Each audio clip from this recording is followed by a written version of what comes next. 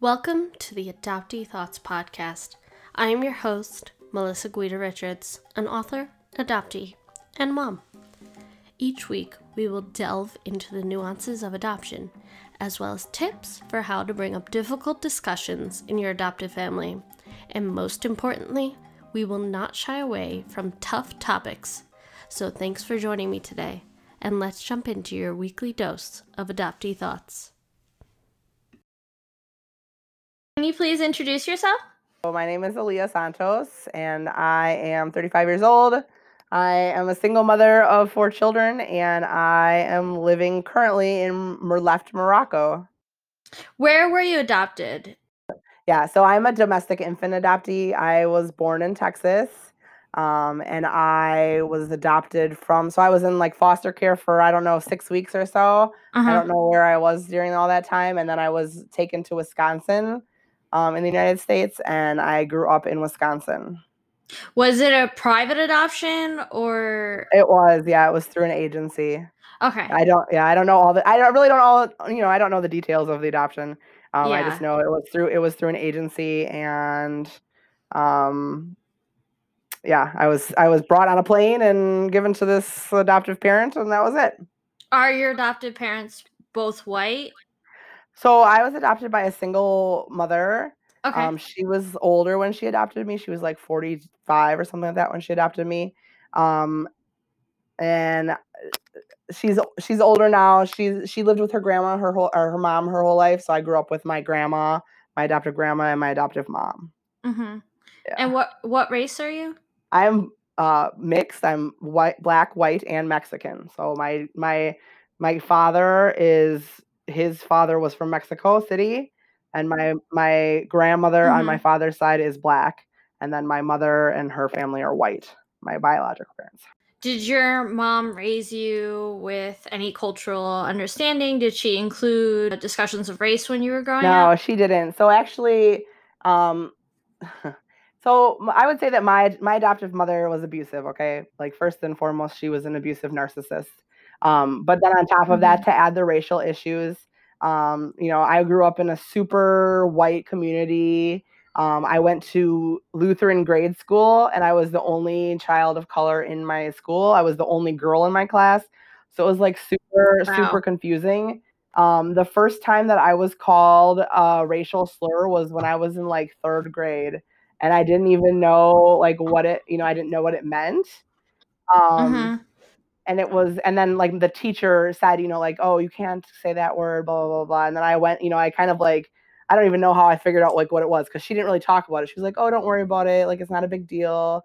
But the kids in my class, they used to go on and on about oh, you're a Twinkie because you're, white on the inside, or you're an Oreo because you have white filling, or this kind of stuff, even from a young age. And then when I got to high school, it was worse because kids were outright you eat chicken and watermelon, and this is cornbread. That's what you eat all the time. That's why you're so big, because I'm a bigger woman. So they, I've been like that since high school. So they're like, that's why you're so big, because that's all you eat is fried chicken.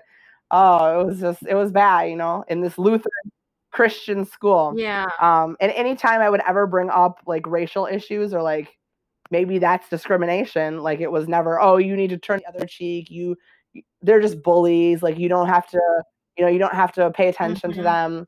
And my adoptive parent was really, she went on missions trips to Africa when she was younger. So I really believe that she got this, this saviorism in her head. She had gone to Africa, she had helped out with all these poor kids, and she was gonna come home to the United States and do the same. She was gonna take a poor black kid out of their, and she didn't know we didn't know growing up that I was part Mexican also, but she was gonna take this kid, and adopt them and help them and raise them and make them into this better person. And when I started demonstrating my own personality, she was not with it. That mentality of giving you a better life that adoption is often portrayed in the media and everything. Right. And I would say she I don't know that she sees herself as colorblind. So, with all the goings on with the the George Floyd and the Black Lives Matter protests, it's been silence. And I really don't speak to her much anymore. Like I kind of cut her off about 5 years ago. But we have been in like very loose contact recently, just after I had my baby. And when I said like, oh yeah, there's like, there's so much going on in the United States, it's kind of heavy, like seeing like, and I can't participate in protests because I'm not there. Yeah. And it's kind of just heavy seeing all this going on there. She was real like, oh, well, this happens all the time, like just real dismissive. And clearly has nothing, like there's no understanding or recognition of that I was a child of color being raised in this whitewashed area, and that there could be something that might need to be discussed or should be looked at or should have been thought about. How did Yeah. you originally learn that you were adopted? Did she tell you when you were a younger baby? Yeah, I don't know. I mean, I don't know when is the first time that she would have told me that I was adopted, but obviously, we're not the same color. So I'm sure that it came up through that, Yeah. like that we are, that she wanted to give me love or whatever whatever she had told me. I don't remember anything about like talking about adoption or anything until I was like 8 years old, and I told her I wanted to go live with my real mom because, as she was abusive, and I didn't know, I didn't have the words to say that at that time, but that was like when we first maybe started talking about adoption, or I remember the adoption entering the sphere of my consciousness. Yeah. I'm really sorry that your experience was like that. Yeah, well, it's a common experience Yeah. across adoption land, as I have since found out. So I know that I'm not alone. No, And definitely. My parents yeah. raised me just with a colorblind mentality, and Mm. I know like their intentions were to protect me from other people's racism, but they didn't really believe that they had racist views of their own.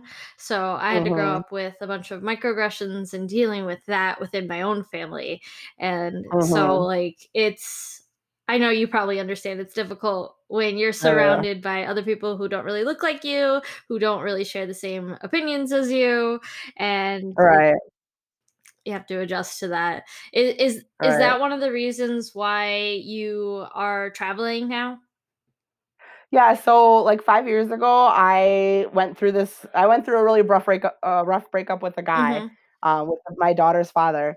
And he like that was a super abusive relationship, like emotionally abusive. Yeah. And when I finally like realized like this is abuse, like this is abuse, I like it kind of like opened this whole world. So I started like searching for this stuff on Google.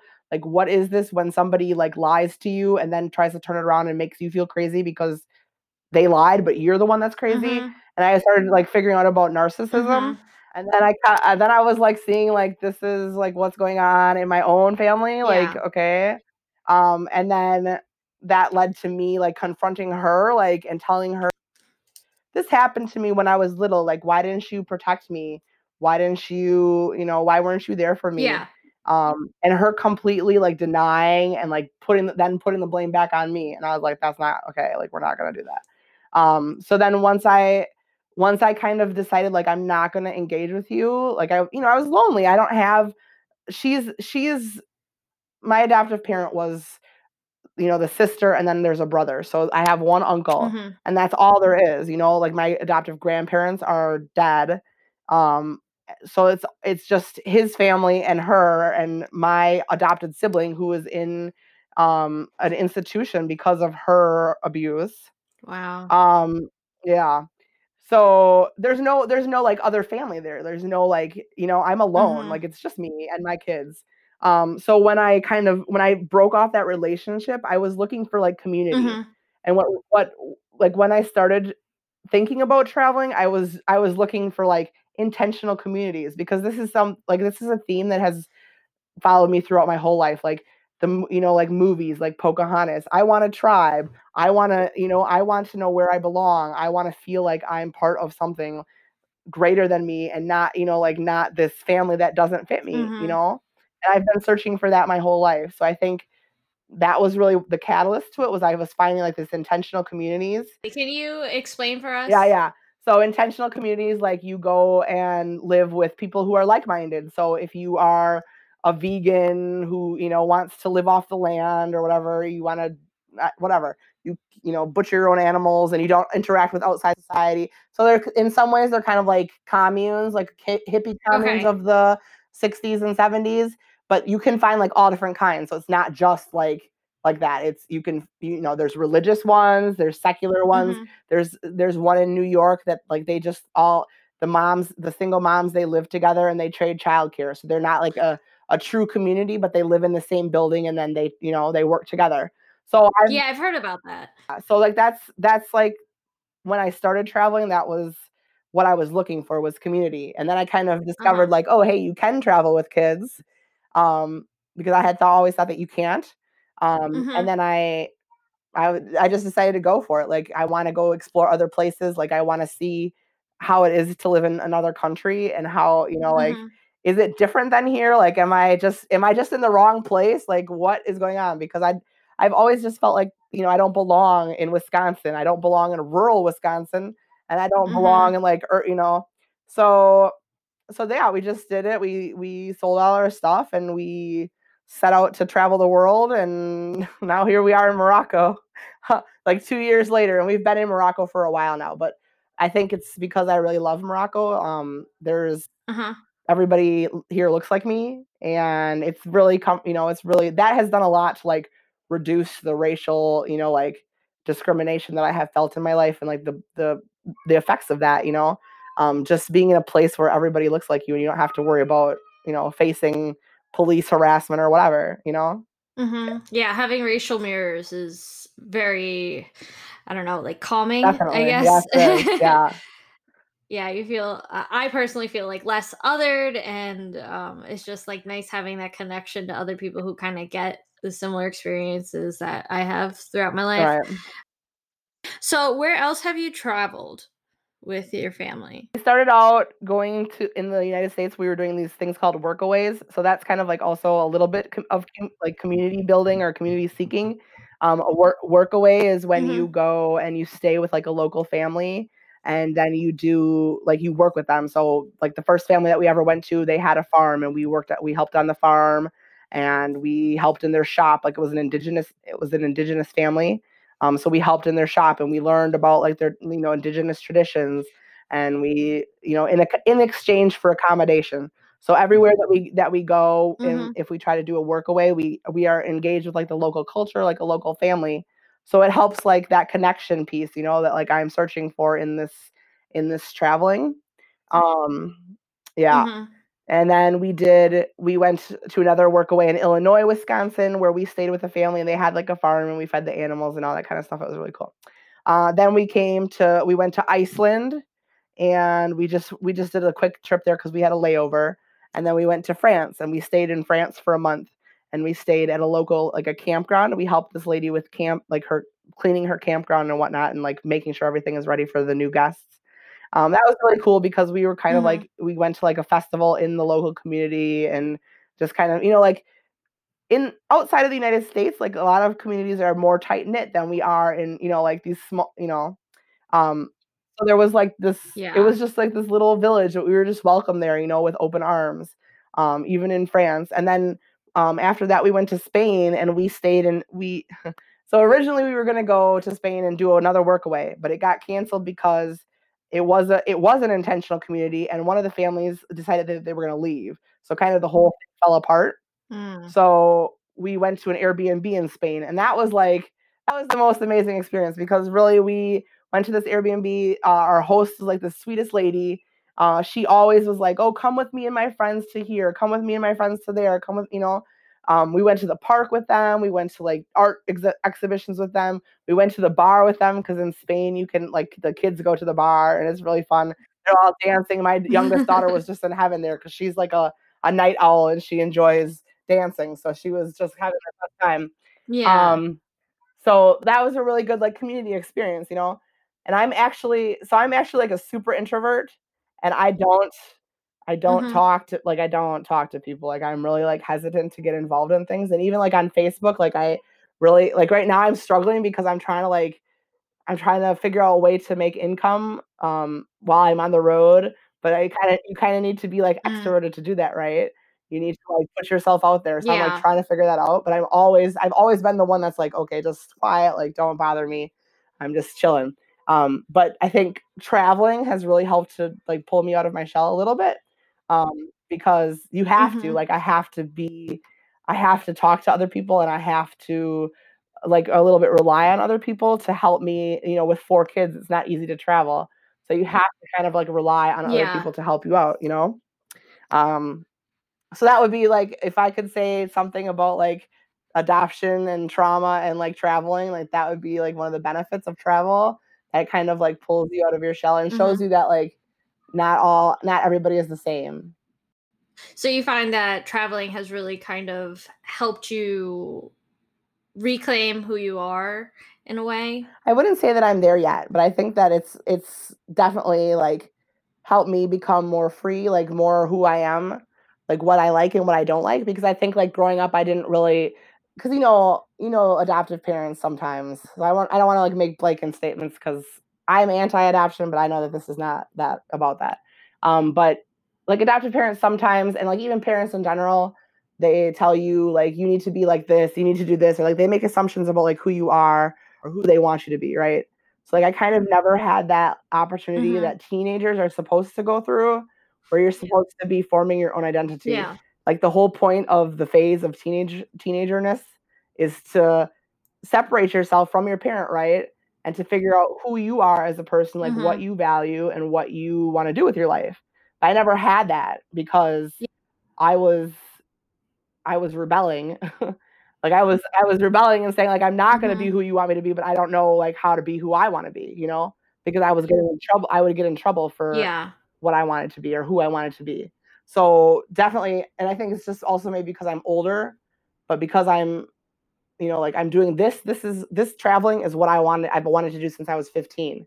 So I'm definitely coming into myself. It's Mhm. been a slow process because there's so many like mind barriers, like you can't do that, like it's not okay for you to do that. But traveling has definitely helped, like, the freedom to be who you want to be and to experience new things and to figure out what you like for yourself, like that's yeah, travel's great for Mhm. that. Do you feel like being an adoptee has put an added pressure on you than, let's say, biological children of in other families? I would say yes because we're told that we're supposed to be grateful from day one. Mm.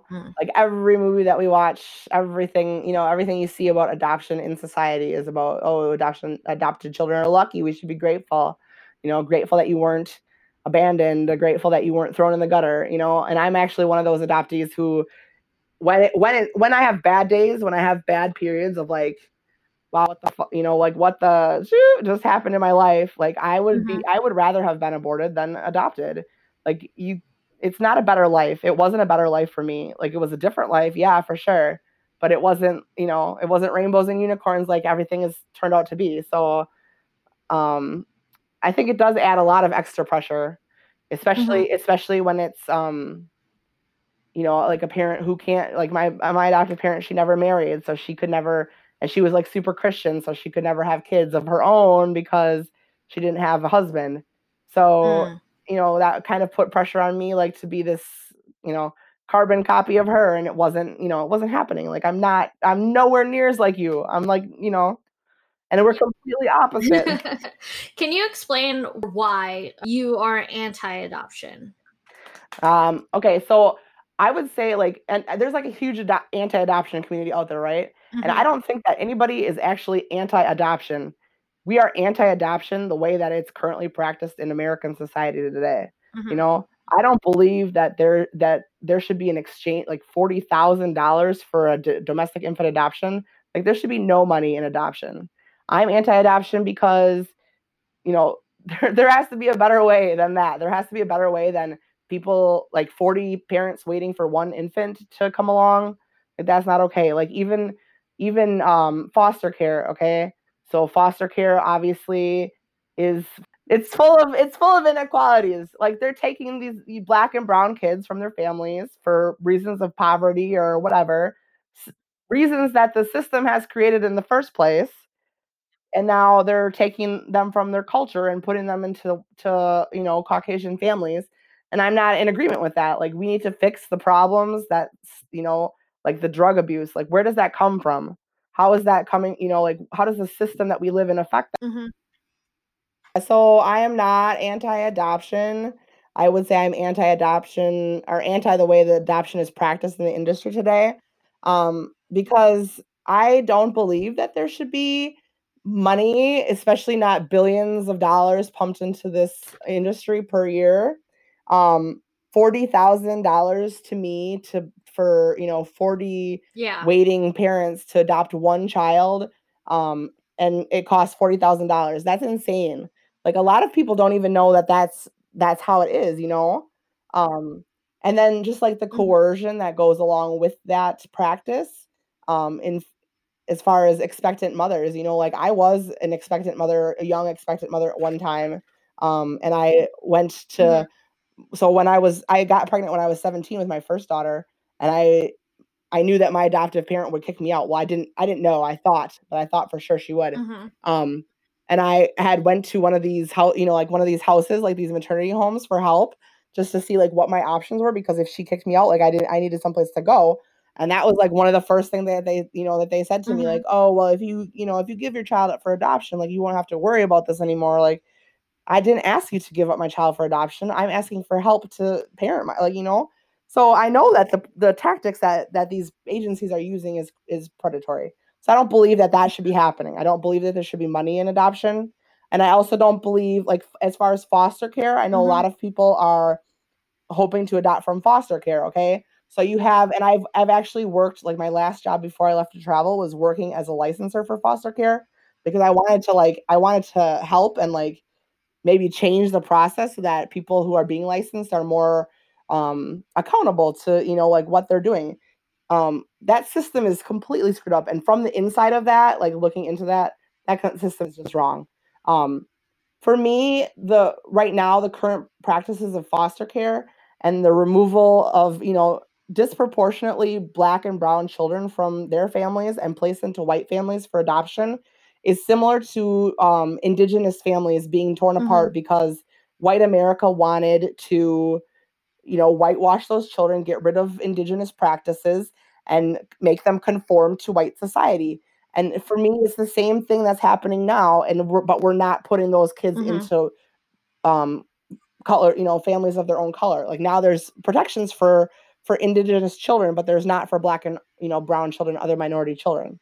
Um, you know, for me, when you're looking at foster care and you're seeing that a lot of these kids are removed for reasons of poverty, um, or reasons that are ingrained in our Yeah. system of racial inequality, uh, like, you can't just say like foster care is good, or like, oh, if you took away foster care, these kids would have nowhere to go. That may be true, but like, what is going on in the system that allows this to happen? Like, Mm-hmm. why are these parents drug addicts? Like, why do they not have the resources that they need to parent these children?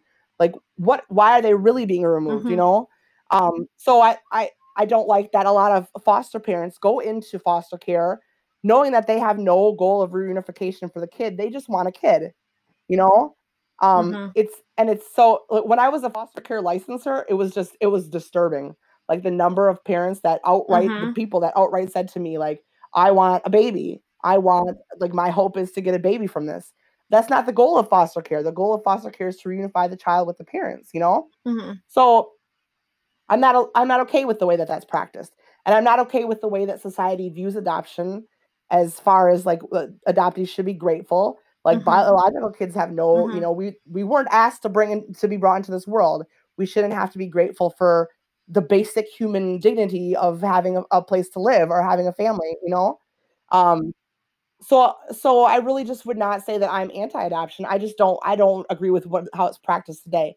I think that if there's kids that need a home, and it, like, really truly the parent doesn't want them, um the parent absolutely has been given every choice in the world to stop abusing them. And I don't even believe that kids should be necessarily removed for Mm-hmm. drugs if it's not a safety issue. And if it is a safety issue, there are many ways that can be worked around to help that parent to get stable and the kids to be okay in that house.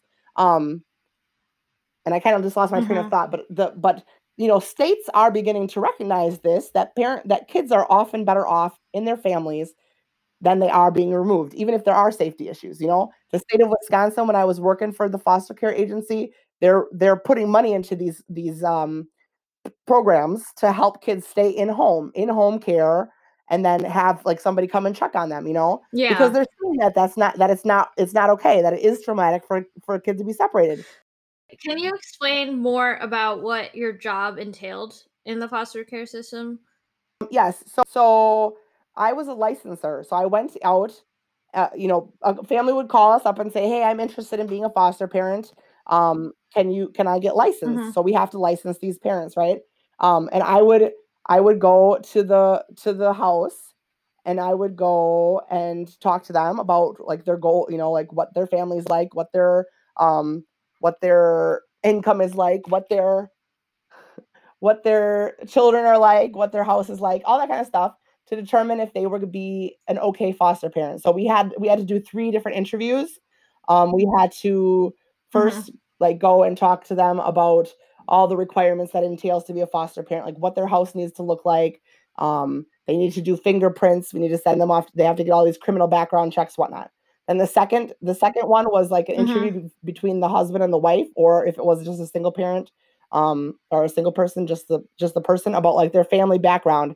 It's like, did they grow up with abuse? They had to fill out these questionnaires, and we would mark like where we were supposed to, what questions we wanted to ask them to know further information.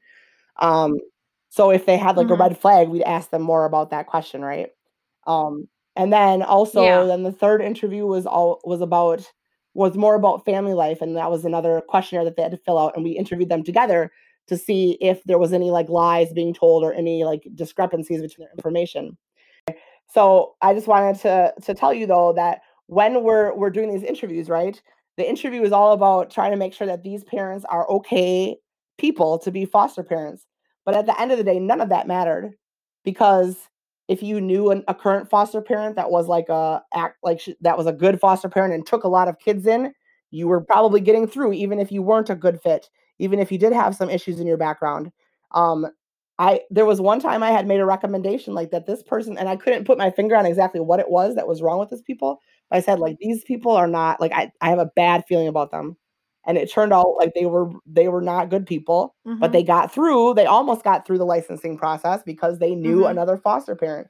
So foster care, like the licensing, is a lot of politics about who do you know, and they don't turn down people because of red flags sometimes. They can have a lot of red Mm. flags, but it's more about income, like how much you have a lot of income, and at least in the agency that I worked at, and I'm sure it's different everywhere, but they're so desperate Mm. for foster parents that a lot of people are just slipping through the cracks. In the process, were there questions about cultural awareness? Because, like you mentioned, there's a lot of black and brown babies in the system. So, and I know there's laws in place that Mhm, you can't discriminate against a couple because of their race. And so, which is one of the mhm. reasons why white parents tend to be 70%. And above, like the amount of people adopting and fostering. But when you had white parents looking to foster and then adopt a child of color, was there any process to ensure that they were culturally aware, or would be able to be in a transracial family without any issues? So there was nothing really in the interview process, like when they're getting licensed, about being culturally aware. After part of Hmm. becoming a foster parent, they needed to take, um, I think it was like 12 or something classes for an hour each, to be licensed. In order to finish the licensing process, they need to take these classes, and one of the Yeah. classes was about cultural awareness. Okay, so in the Okay. very last like 2 weeks before I was leaving this job, I was asked to do and I had only been there for a year, so I hadn't taken the training on how to train the foster parents until like the end. So my Hmm. last 2 weeks, I was asked to lead this class about cultural awareness, racism, and bias in foster care and whatnot. Um, so first of all, I was like, I had already gotten into a little bit, I wouldn't say trouble, but I had gotten in trouble because of my views of, foster care is towards unification, not for adoption. Like, I'm not going to Mhm. sugarcoat this fact that like adoption can be traumatic, or like being separated from your parents can be traumatic. Like I told the people I was working with Mhm. that, and some people, they didn't like that. So I kind of had gotten into a little bit of, Okay. so I was not trying to like stir the waters at that point. I was just trying to get through my 2 weeks and like finish it off. But the training that I led and the foster parents that I dealt with, like I was talking about, have you ever experienced white privilege, or have you ever been privileged enough to not have to deal with this? Have you ever been privileged enough to not have to deal with this situation? And a lot of them said, well, but if I was in a different city, my answers wouldn't be the same. It might be like that here, but it's not. Racial discrimination doesn't exist. Like there was only one parent in that training of 10 parents that actually listened and was okay with hearing about racial discrimination and whatnot. The other foster parents in that class, they were basically shut me down. And like if I try to tell them like, okay, you have a child in your house that's a child of color, like they're gonna have to deal with this at some point. Like you need to know about these things. You can't tell me that it doesn't exist. Oh wow, no, you don't know what you're talking about. Oh, just so dismissive. And these are the people Mhm. that are put in charge of watching our black and brown kids. Like in what world is that okay? And then we have all these transracial adoptees that don't have Mhm. any idea, how to manage life Yeah. once they get out into the world, out of their parents, white protection to help them. So that's really the point of that. And I guess if I continue with the anti-adoption Mhm. theme, like I said, just not being anti-adoption, but not for the way that it's practiced, I would like to see there be much more strict like checks put on adoptive parents as far as like psychological background, because I know that there's, just talking to people in adoption land, like other adoptees, there's a lot of Mhm. adoptive parents that have the same issues that my adoptive parent had. Like, why are we not doing psychological screenings on these people? Like in-depth psychological screenings, not just one Mhm. time, not just 2 times, but like continuous. And like after the child is placed, it should be continuous, not just not just a little pick at the surface. It needs to be in depth. And I Mhm. think that if people are going to be, people shouldn't be paying money. If there's kids that need adoption, that need an alternate family because they cannot absolutely 100% grow up in the family that they were born to, there needs to be like one giant master list of people who are interested in Mhm. helping people, not necessarily adopt, but helping kids to find the families that they need. And it needs to be just one list, and you get what you get, and they have to have all the checks. I mean, obviously that's not probably realistic, but it shouldn't be money. There should not be money in taking care of children. Yeah. At the end of it, I feel like, and I know a lot of people, and not just feelings wise, if you look at adoption, domestic, international, transracial, whatever, it's a business Right. when it comes down to it. And there are transactions where money's exchanged, and you have to bring in lawyers and people like you who license families and stuff like that. And if you are thinking about adoption and or an adoptive parent in general, I feel like a lot of people aren't educated with, like you said, the practices that are involved, the screening processes, and just like the general laws. There's no one standard. Everywhere is different. Mhm.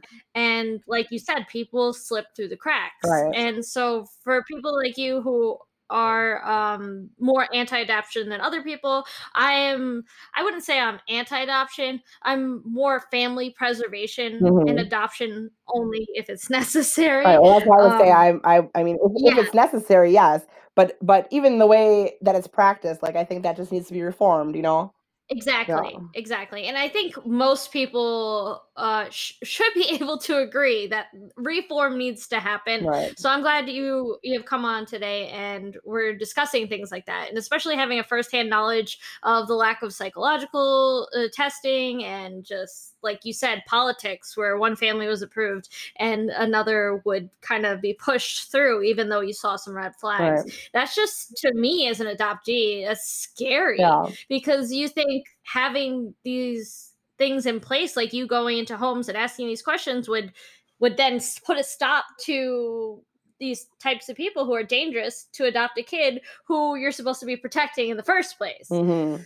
Well, but you see, it's really focused on financial. Like, so even when I went into that agency trying to find, like, I wanna find more black and brown families to be foster Hmm. parents, right? But like minority families, a lot of them are living in, smaller homes or intergenerational homes where there's, like the mother and the Yeah. father and the grandparents are living in the home and the children, okay?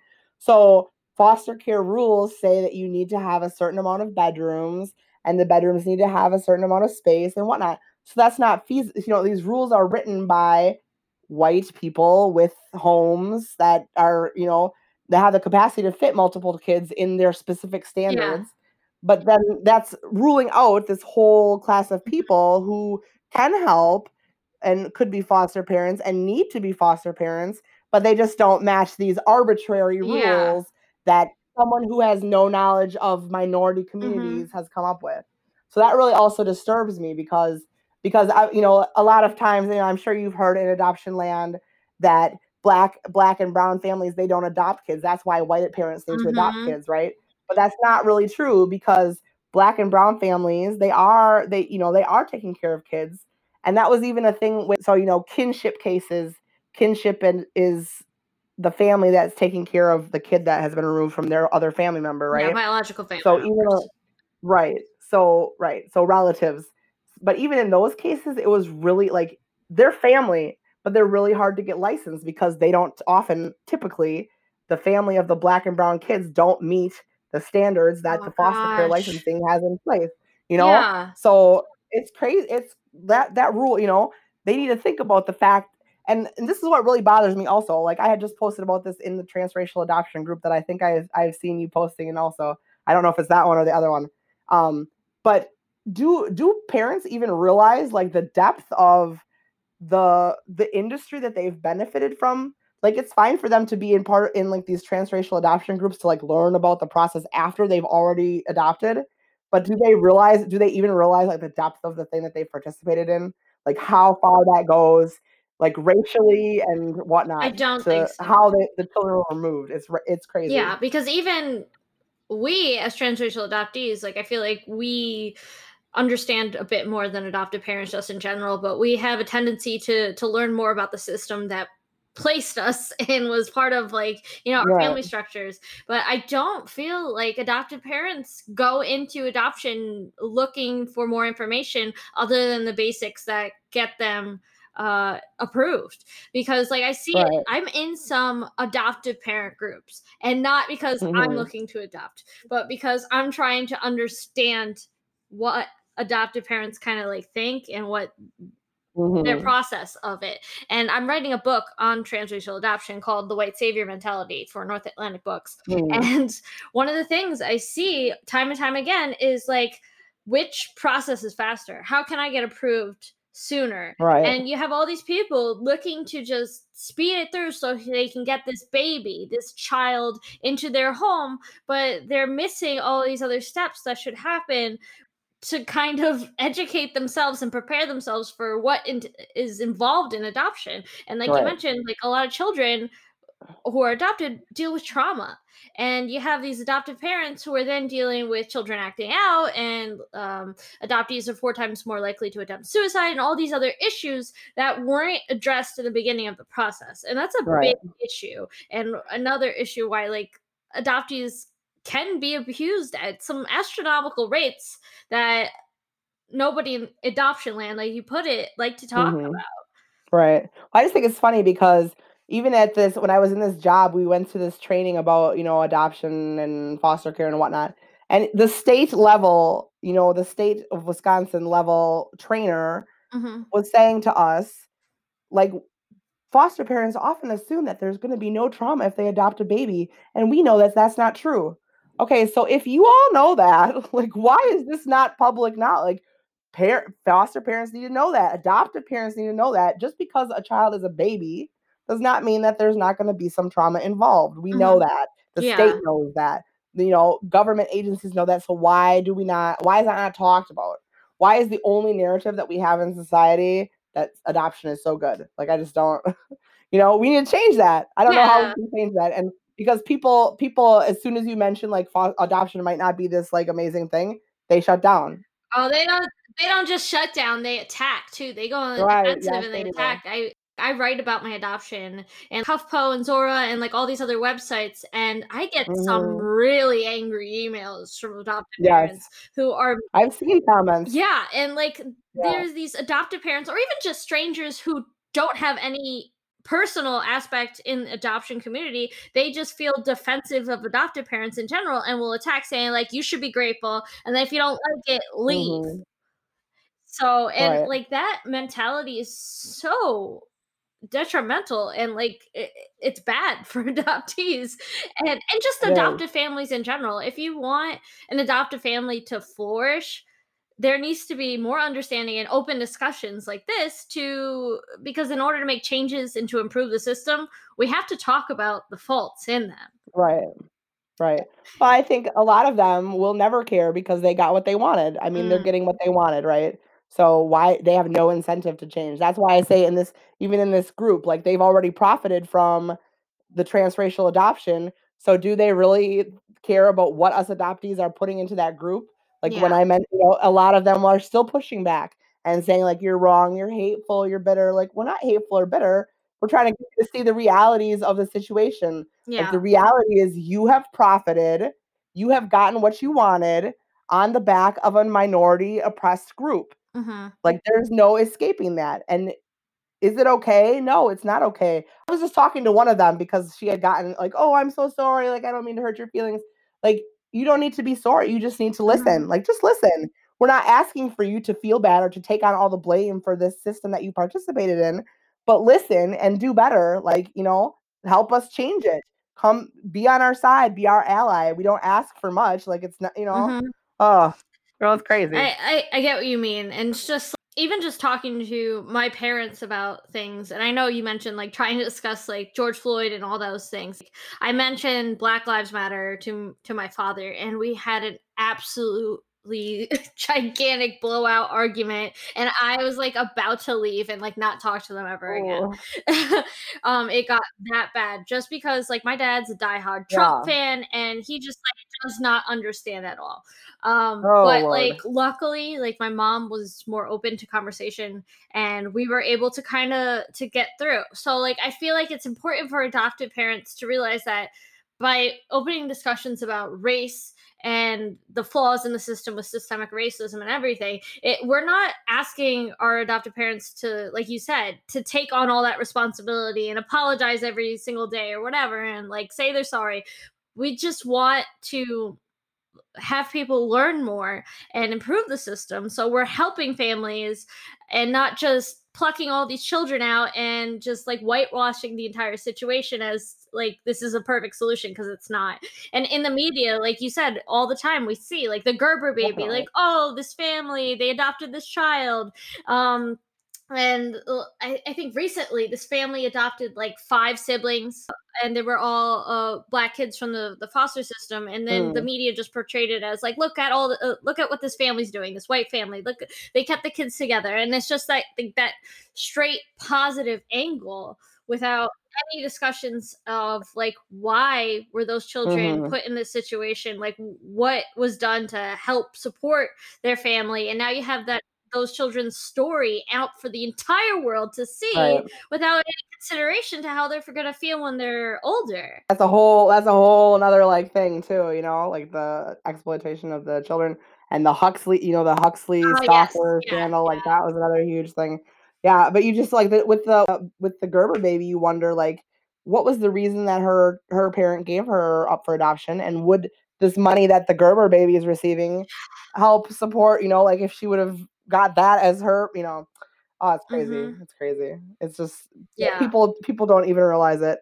And I think we need more like adoptee voices in entertainment. Like, like This Is Us. I know that a lot of people say that. I've never actually seen that one, but I know that a lot of adoptees say that that's more like true life to what they've experienced.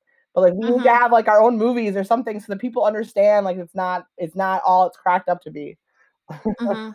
You know? Yeah, I think like what's his name? I think Colin Kaepernick. I'm probably saying Mhm. that wrong. He's working with Netflix to get a show up about his experience as a teenager, and he Mhm. has adopted parents. So I'm super excited to see that when it comes out. And just Yeah. like you said, representation matters, and it helps for us all in the adoption community to have realistic stories about our experiences. And it just Mhm. like for me, just even having these conversations with other adoptees like you, it just makes me feel supported and my experience validated Yeah. and less alone. Right. Well, I was 31 years old before I knew that my or my life experience was not normal. I Hmm. never like I really honestly when I was because this is what happened. So when I was like a young kid, like everything was not horrible. When I started to become a Hmm. teenager, it started to get really horrible. And I would like go out, like I would try to get away from her at all costs. So I would like be outside until 12 o'clock or curfew. I had to come home, like whatever age I was. I would be out Yeah. until curfew. And I would always be accused of doing drugs or drinking or whatever the situation. Like I was out with friends and I was getting into trouble like promiscuity wise because I was searching for Hmm. love, like constantly searching for Yeah. love, but I was never out drinking or smoking or doing, drugs. That's Yeah. what I got told. You're a bad person. You're, like making me out to be like this horrible teenager. And I was 30 years old before I realized that that's the normal thing that teens do. Like Yeah. teenagers are supposed to like leave their parents at that, like that's their job. That's literally the job of a teenager is to figure out who they are so that they can prepare to leave their parents' nest, right? But I never knew that until I started talking to other adoptees. So I think it's really, really super important for, adoptive parents to get adoptees involved in groups with other adoptees so that they can know Yes. that they're not alone and that their experience is not unique, And I Hmm. think that that's happening more because now it's the age of the internet, right? So it's super, Yeah. super easy to find that information, but it wasn't for me. And I probably would have gone through life thinking I was like this horrible person because that's what my adoptive parent told me. And I Yeah. didn't know any better. I didn't have the words or even the knowledge to think about like what was wrong in that situation. What would your advice be for younger adoptees, like teen adoptees, who are experiencing similar things to what you did when you were hitting that age? That's a question that adoptive parents ask a lot, right? Is like, what would you wish your adoptive parents would have done differently? Well, for me, like first of all, like acknowledge that I was my own human being and that I wasn't like, you know, that I didn't have to be similar to her. Mhm. That would have never happened. But like just I guess learning about yourself and like learning about adoption and like being able to feel like how you feel regardless of if you're angry at your adoptive parents, if you hate adoption, if you like adoption. Um and it's so hard though because and I know you've probably heard about the fog, right? How adoptees are in the fog. So I Mhm. think like a lot of people like me, we don't have the words or we don't have like even the like, you can be ungrateful, it's okay. Like, you don't have to subscribe Yeah. to this certain, thinking about adoption. So I think it's really hard for young teens because they're not fully, like they don't have the knowledge or they don't have the words to describe how they're feeling, and they're still dependent on their parent. So I guess I Yeah. would say, like, they just need to know that it's okay to be themselves.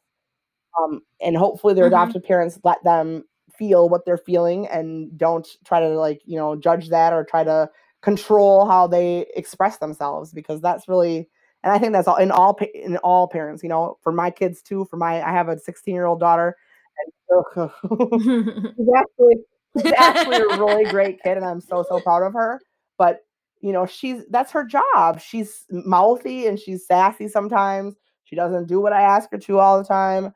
But her job is to figure out who she is when she's away from me. And she's so close. Yeah, So exactly. adopting it's the same with biological kids. We just need to let our kids figure themselves out and not be too strict or controlling because eventually they're going to be adults. And that's our job is to lead them through that to adulthood. Yes, definitely. I totally agree. And I hope more adoptive parents will learn to support their children in that venture. And Yeah. if your parents aren't that supportive, just know that, like you said, there's adoptee groups out there that you can find on Facebook. There's a big adoption community on Twitter. And even Instagram is taking off where you can find other adoptees who have experienced all different things. And you can find that Hmm. support in us. Like you're not alone. So I hope Yeah. any adoptee who's listening, you find your community and know that there are other people like you. Yes. And don't take abuse just because that's your parent. Hmm. Like, don't sit in abuse and let yourself go through. I knew when I was 16 years old that my adoptive parent was not okay, that there was something wrong there. but I said, oh, she's my parent. Like, I have to fix it. I have to fix it. Yeah. Don't let yourself sit in in a situation like that for 5 more years or 10 more years just because you think that you're the one that needs to fix it. Mm-hmm.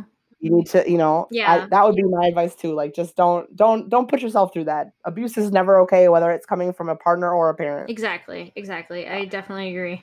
Well, thank you so much for coming on. I really enjoyed our conversation. Thanks for having me. I'm so glad that you joined me today. And if you would like to hear more from Adoptee Thoughts, make sure to subscribe and leave a review on your favorite podcast platform. And if you'd like to learn more about me, you can check out my website, adopteethoughts.com. Thanks again for listening, and I hope you have a wonderful day.